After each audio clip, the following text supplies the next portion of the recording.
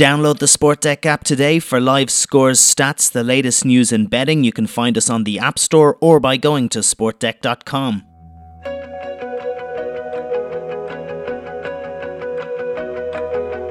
You wake up. You can't sleep. It's 3 a.m. You cannot escape one single thought. You have an unyielding urge to fulfill your coaching destiny. You get out a pen and make a plan. You're listening to Sport Deck Speaks. I'm Dave O'Grady. Gareth Morgan, are you ready for this? Ready to make a plan, Dave. Oh, let's make a plan. Remember, if you want to download Sport Deck, you can do so by simply going to sportdeck.com. We've got the best live scores, stats, the latest news and betting all in one place. You can get us on the App Store and we're available for Android as well. In the addition to the galaxy of world stars who have recently opted to take their talents to China, the booming competition has also attracted some of the biggest names in management. Luis Felipe Scolari, Manuel Pellegrini and Andrea Villas-Boas among them. But last year, a British PE teacher and former soldier found himself joining that trend and rubbing shoulders with some of the giants of the world game as part of the coaching team at Shanghai Zhenjing. Matt Ward was the man in question, and we're fortunate enough to have him on the line right now. Matt, thanks a million for joining us. Yours is an incredible story, and we understand that it started with a bit of an epiphany you experienced while playing FIFA one night. Do tell. It is quite a unique story, that's for sure, especially when you mention all the names as you have done, and then there's me. Basically, I was working as a PE teacher in Taipei, where I live now, and I was playing FIFA, happy in my job, but I was missing something in career-wise. And I'd fallen out of love with the game for a few years now from England. My grandparents just passed away, and I just had this feeling of, where's life going to lead? Where are we meant to go from here? As I'm playing on FIFA, I'm enjoying a gin or tonic and two, and I thought I need to get back into the game. This is something I'm really passionate about deep down, and I need to stop hiding away. I need to get out and do it. That evening I took it upon myself. I wrote down some memos. I wrote down a 10-year path of goals and aims, what I want to achieve in the 10 years. And I made the promise next day I would start searching for clubs, and I woke up the next day and that's what I did. It's kind of reminding me of the scene from Jerry Maguire, the movie, where he seizes that one night, his conscience is at him, and he ends up writing down all his thoughts on papers, taking it to a printer shop in the middle of the night, and I think he entitled it "The Things We Think and Do Not Say," and he said it's one night that comes along once in a million, and he seized it, and it sounds like, Matt, you seized that too. And I think the people at EA Sports will be delighted to hear that their FIFA game has inspired you into doing what you did. How difficult, how much detail did you put into that plan you wrote up that night? It was, just like Jerry Maguire, it was quite detailed. And the main thing I was focusing on was, do not wake up the next day and chicken out. You've got to follow this through now. Do not back out. So my main emphasis was keeping that thought in my head, and I went through detail from day one being the next day, and then, like I said, up until 10 years' time where I would like to be. So everything's quite strategically planned out for now anyway. You do hear of managers, and not just people in football, people in business as well. They seem to get a lot of these ideas late, deep into the night, and they tend to take them down on their phone. But I think that point you made, Matt, is very, it's a point that can be put across all walks of life. Don't go to bed and chicken out the next day. Is that something to do with your own character, or is it just a once-off that you actually took that risk? And I believe previously the reason why I didn't give up on football, but just was very pessimistic, was being not thinking there's a chance for me up there, thinking there's too many professionals in the game, they're going to go into coaching, maybe I've started too late.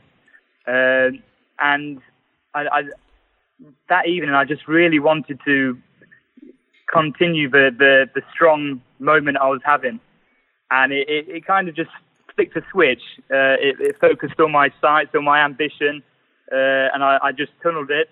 And looking back, as I do sometimes, I look back at my aims and goals to see where I am, and it makes me get the same feeling of strength again to continue, whether it be a good day or bad day. So jotting down aims and goals, just like you mentioned, in most businesses and walks of life, it certainly helped me get some focus. So I'm presuming, Matt, at that stage that you already had some coaching qualifications, and you then took that into the local game there in Taipei, as far as I understand from what I've read of your story. Is that kind of how it worked?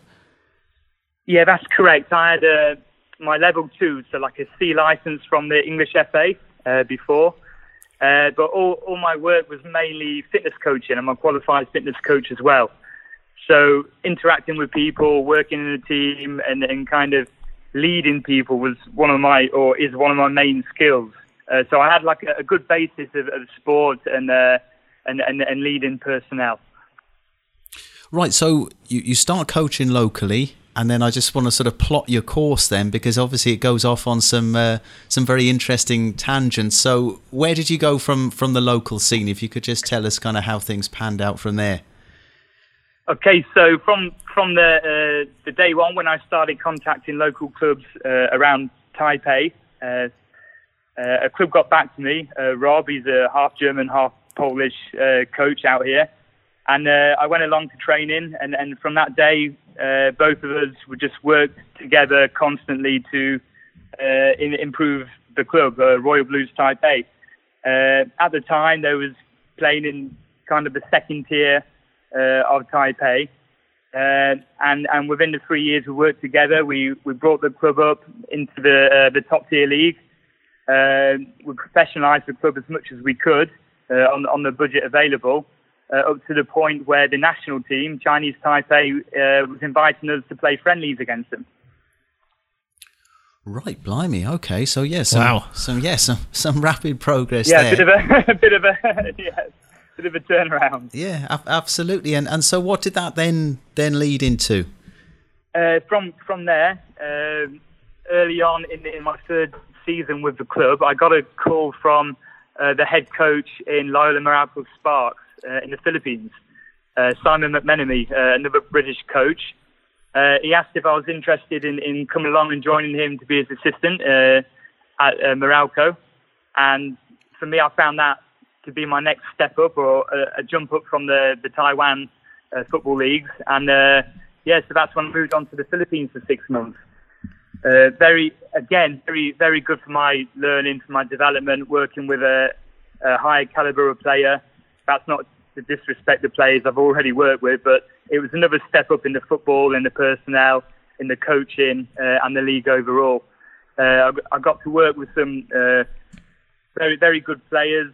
The Young Husband brothers, who was at Chelsea. Then there's Taj Minikon, who was Asian Champions League winner with Western Sydney Wanderers. That's right. Yeah. So, again, a great step up for myself, and a good chance to learn football in Asia, but also better myself as a coach as well. And did you find, Matt, those two different countries, obviously different cultures involved? I mean, you're talking Taiwan and the Philippines, and how different was that for you as a coach and your experiences? Did you find a big difference between, say, Taiwan and Philippines, a world apart from what you were probably used to back home? Yeah, they do have their differences. But in the football sense, I was very fortunate in a lot of the players, if not all, could communicate in English. So in Taiwan, we had a mainly foreign team. There's no foreigner rule here. And then in the Philippines, you have a lot of mixed Filipino and European players. So I've been lucky enough to be surrounded kind of the European mentality of the dressing room, of how you prepare for matches, the banter, what goes on behind the scene. But for sure, living-wise, it is a world apart from, we can say, the the British leagues, and you may have to just adjust how you handle certain players as well. As you mentioned, different cultural aspects. They've had different upbringings. So it was definitely a great learning curve for myself in man management, especially. Just different individuals and how to get the best out of them. So from the Philippines, what happened next? After 6 months in the Philippines, I was just getting on with my job, and I was at home visiting my wife for a couple of days, and it was around 2 a.m. in the morning, and I got a call from Gary White, the ex-manager of Guam, national team Bahamas, and of course my gaffer at Shanghai. And I thought, wow, it must be urgent because he's calling me at 2 a.m. in the morning. I know he's got a Chinese wife and he lives in China, but still it was pretty late on. So I frantically took the call, and basically he just said, "You want to come over and be my assistant in the Chinese League One at Shanghai?" Well, at first he didn't tell me the club at the beginning, so I was left hanging a little bit, but I trusted him. So it didn't take me that long to make up my mind. I don't even think I made up my mind. I just went along with it, and I was on my way from China from that evening, basically. And again, I already knew the background of the league even before Oscar went over there and Hulk. I'd already been a follower of the Chinese league. I knew that there was some good foreigners playing there already, and it was another step up for me, player-wise, team-wise, quality of league, and very fortunate to be given that opportunity for sure. Yeah, from the article about yourself on the setpieces.com, Matt, it sounded as if the club that you went to were kind of the underdogs, were sort of punching above their weight slightly in terms of resources in that second tier of Chinese football. What were the kind of challenges you faced when you first went there?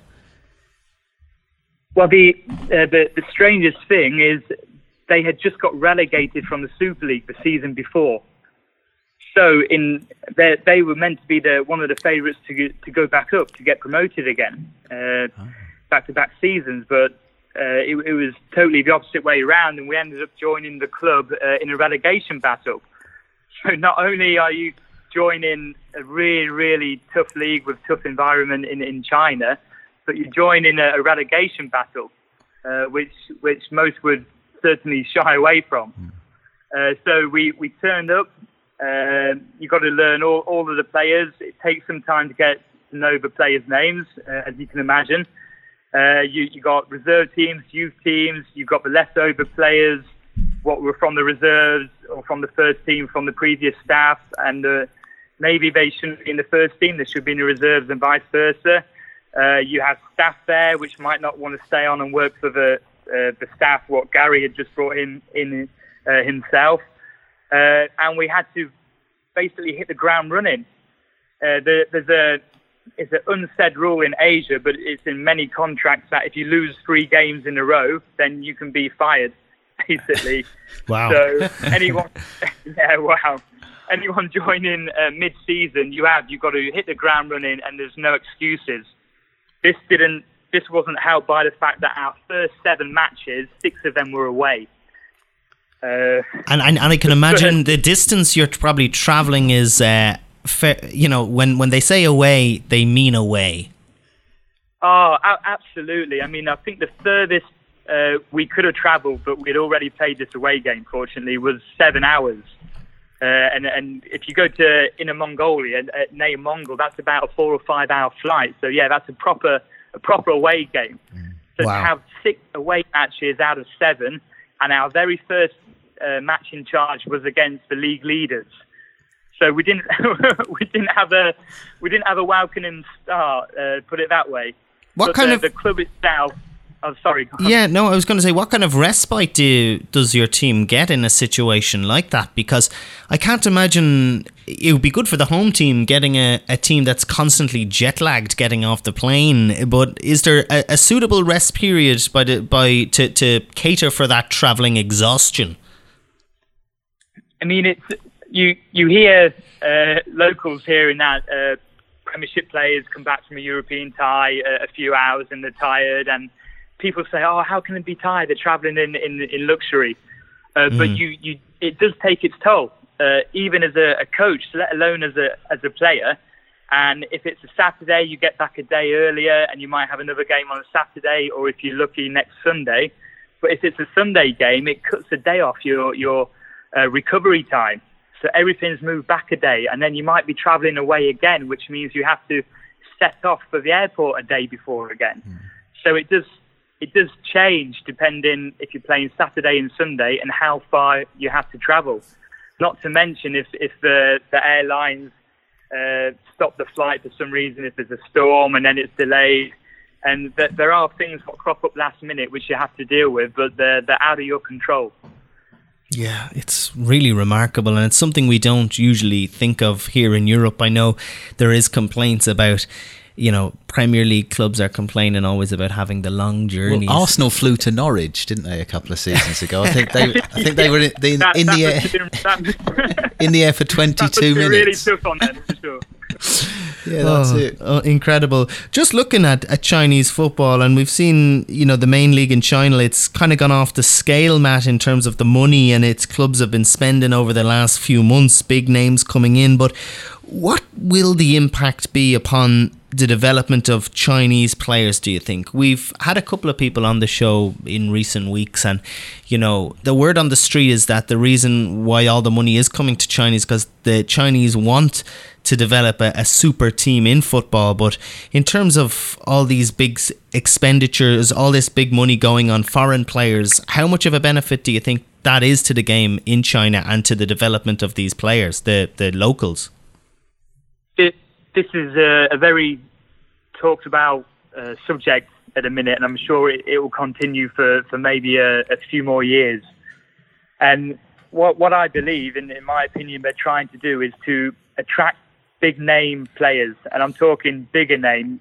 They had Anelka before, Didier Drogba, but super names now, because what they're trying to do is build that culture of football. Now, you need a culture of football to have the world, the country's interests all together. Otherwise, it's going to fall down. Now, you could look at it and say they're spending all this money from top to bottom. If you look at it like this, all the money they're spending, the salary, the transfer fees, that is true. But what they're trying to do in that respect is to attract supporters. Necessarily, they're not supporting the team, but they're supporting the superstars what are playing for that team. Now, what people are also missing is the funding that they're putting into grassroots now in China. Now, for 2017, I believe the Chinese government are doubling the funding, which is already in the hundreds of millions to start with. Now, if they can somehow cement them both together from top to bottom, bottom to top, the next few years, if they play it right, they could end up achieving what they set out to do. But what they now really need to concentrate on is to bring the grassroots higher and higher and closer into the academies. Work on the youth academies, because that's where they can miss out sometimes as well. So they need to get the parents of the kids interested. They need to get the parents' friends and the friends of the friends interested. Fill the stadiums. They need to be caring about if their friend's son is playing or somebody they know is playing, and build that culture of football, which at the minute they don't have and they haven't had, and probably follow the same route as Japan and South Korea have. So do you think, having lived there, obviously, and spent time there, Matt, is there the potential to build that culture? Could that culture develop there realistically? Yeah, I think anything China puts their mind to, they could build or develop. It's whether they can manage it. They've got the resources to do so. They've got the people power to do so. And it just needs to be managed. And hopefully it's not just a fad and they don't get bored of it. But I can't see that they will, because the owners out there are passionate. They're very wealthy, but they're very passionate. And yeah, they do want to be better than their neighbour or the next club. Or they want to prove who's got the best players, who's got the best team, the most valuable team. But at the same time, they are very proud of what they're building, and they do want to develop the teams, the country, as well as the Chinese government developing the national team. Now, I can see there being a bit of a not a battle, but between national and clubs already. As you would have heard, they've changed the foreigner ruling quite. Yeah. Well, the timing wasn't great, and little things like that. If they can work together and iron these things out and work together as club and country, they can. Yeah, the next 5 or 6 years will show whether they can become this superpower in football or not. It's interesting as well, Matt. They seem to have, if I've read this correctly, there's a blanket ban on foreign goalkeepers playing in the. I mean, I might have that wrong, but it seems. No, that's correct. Seems that's correct. little. All the goalkeepers are Chinese. There are no foreign goalkeepers in any of the leagues. It seems a little bit random, doesn't it? Not quite sure why that would be. Considering they're spending all this money on big foreign strikers, etc.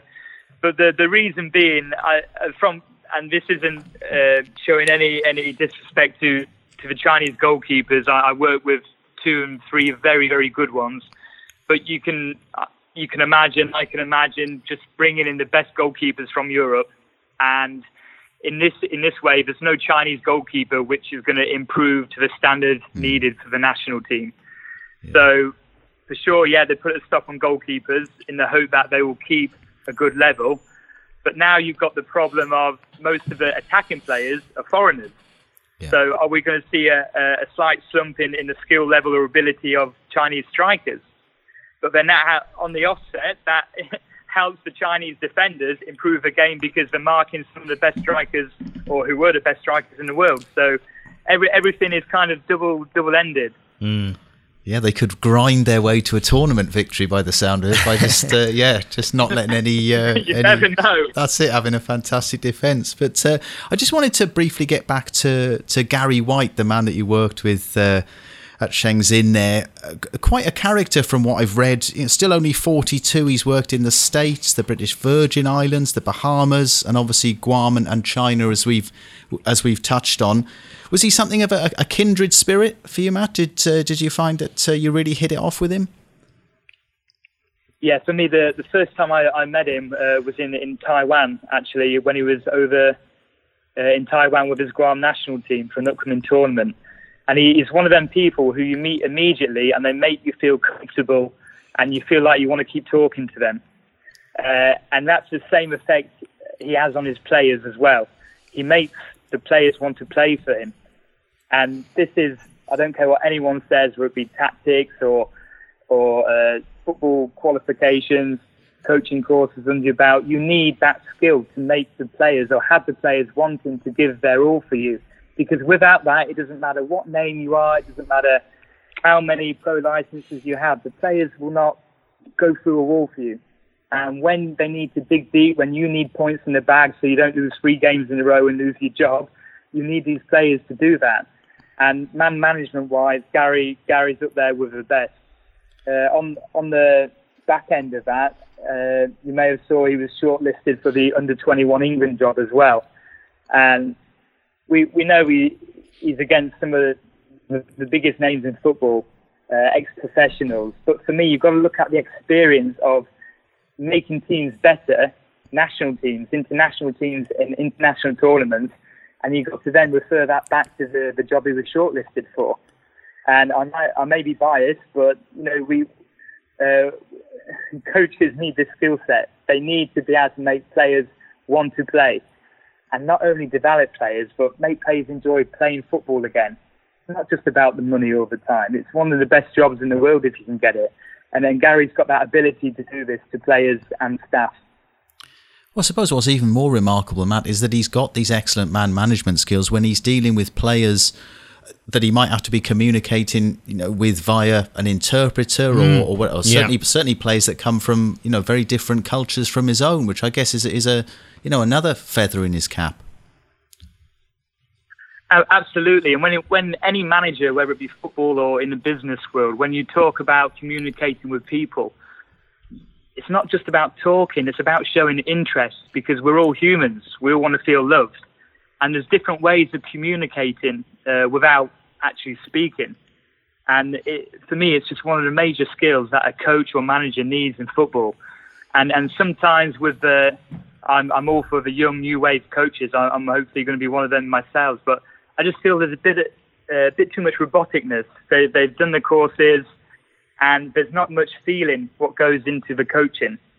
And I mean, just from China, I believe if you go to China and you can be quite successful in a harsh environment, you have proof there that it is a lot to do with man management and getting the players to play for you. Yeah, I don't think anybody will disagree with that. As well, reputation will also stead you in good fast, and it'll be interesting to see actually where Gary White will end up next. As you said, he's been linked with a couple of moves there, and a vast amount of experience, particularly getting the best out of players that, as you said, he might not be able to communicate with directly. For yourself, Matt, on a personal level, you're back in Taiwan now. What sort of challenges are you looking for on the next stage of your coaching journey? For me now, my last two clubs I've been assistant coach, and I've got a desire to be the main guy, to be the manager or head coach. And I was joint head coach in Taipei with the Royal Blues team, and that's something I want to get back on track to. Maybe I shouldn't be in any rush, but at the same time, there is a danger of becoming known as an assistant. Yeah, you could be pigeonholed in that situation, yeah. Absolutely, and I think I want to get out there and maybe learn from my own mistakes at a higher league, and take it from there. I mean, from what I've seen, some of the best training you're going to get now is on the job, and that's going to be my route, I believe. Could you see yourself coming back to England if the right opportunity emerged?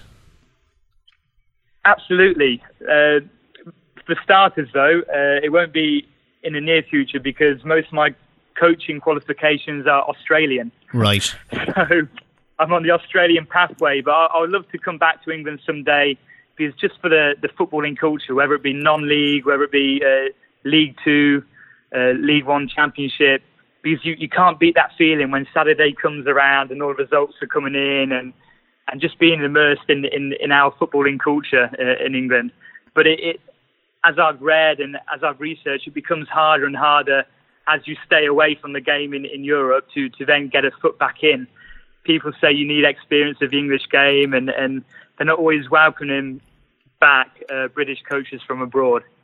Yeah, we've spoken to a couple of British coaches recently on the show, and they're doing very well around Europe and further afield, and I think they'd echo those sentiments. Matt, it's been terrific having you on the programme this week. Thanks a million, and we wish you the very best of luck in getting to where you want to go, and no doubt it will happen as you seem to be a very hard worker, and you're going in the right direction. Thanks a million. Thank you so much. It's been a pleasure talking to you both. Thank you. Well, Gareth, what do you think about that? Quite inspirational, and I love seeing British managers and coaches and footballers as well plying their trade elsewhere, abroad in Asia and places like that, and really taking a risk. Oh, absolutely. As Matt said there, he had to move several times, having already moved out to the Far East to start with, and broadening his coaching perspective. And it's fantastic to hear these stories, as you say, of the UK and Irish managers who have taken that risk, taken the gamble, and gone overseas to further their chosen careers. It really was. And I thought your point about the Jerry Maguire moment was spot on. Oh, I love that movie. It's not all about show me the money. No, or you had me at hello, which I secretly think might be your preferred line in that film. My preferred line is about that night where he seeks out a night like this doesn't come along too often. I seized it. And, a lot of British managers should be having more of those nights and seizing the opportunity. Yeah, and it'll definitely benefit the English game. The more international experience these managers can get, and then hopefully bring that into the English game. And who knows, England might even prosper an international tournament. Oh, you always love to get a little dig in there. Is there a danger, though, that, as Matt says, you might not have the reputation then? So in terms of being considered for a job, if you do want to come back home to England, you might not be considered for a job because, he's been going around the world, but we haven't been following his progress. Only superior football people like us have been following his progress. So yeah, there's definitely an element of that sort of snobbery. Absolutely there is. And as somebody like Matt, who wasn't a high-profile player either, you've got to contend with that. There tends to be still a little bit of, I think, or a fair amount of jobs for the boys. If you've been a former pro, you've already got your foot in the door kind of thing. But you just have to hope that that there are more progressive, far-sighted chairmen around the English pyramid system these days, and that one of those will decide to give you that opportunity. And you, from your experience in Australia now, you have China there and Australia, but we heard the Philippines maybe mentioned, and I know we had we covered a bit of K-League football recently on the show. What league, apart from China, obviously, do you think will develop and we will be talking about again? Well, they do have potential in a lot of those countries. The interest, as we were talking off air to Matt about, in the Philippines, there are players who are icons there that perhaps wouldn't be familiar names to most football fans. Yeah, you were saying about one player off air that he actually is bigger than David Beckham. It's like Elvis has entered the building. Yeah, it goes by the fantastic name of Phil Younghusband. Wow. Which, you perhaps, Phil Younghusband. Yeah, there's two of them. There's another young husband. Is he married? There's another Younghusband brother as well, and one of them was on the books with Chelsea a few years ago, and he is literally Beckham-esque. Perth Glory, I know, went there on a pre-season tour, and someone who was on that tour said they were almost barricaded into their hotel ahead of one game that they played because Phil Younghusband was playing for the opposition team, obviously, and literally thousands of fans just besieging the hotel. So there is that level of devotion to the sport. Indonesia, I know there's been talk of them as a bit of a coming force in world football, and Thailand the same. So yeah, it's a growth area, that's for sure. Gareth, I think your next article for Sport Deck should be titled, "Forget David Beckham, it's all about Phil Younghusband." Well, it could be. It could certainly be a catchy headline. And again, as we discussed with Matt off air, he is quite the heartthrob. He doesn't mind getting his shirt off either, so it could have a catch-all appeal, that kind of article, if you've sourced the right pictures.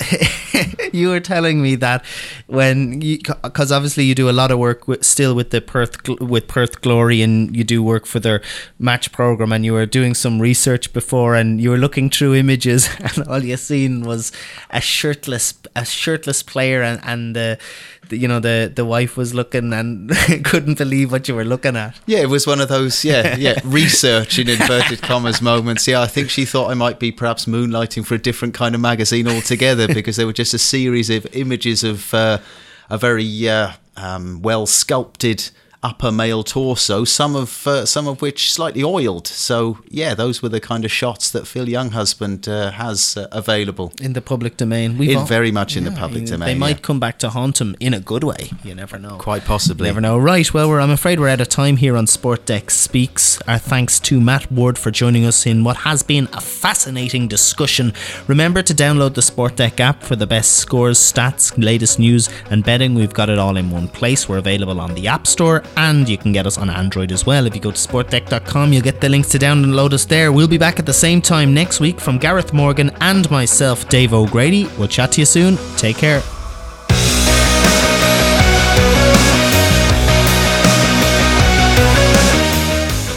Download the Sport Deck app today for live scores, stats, the latest news and betting. You can find us on the App Store or by going to sportdeck.com.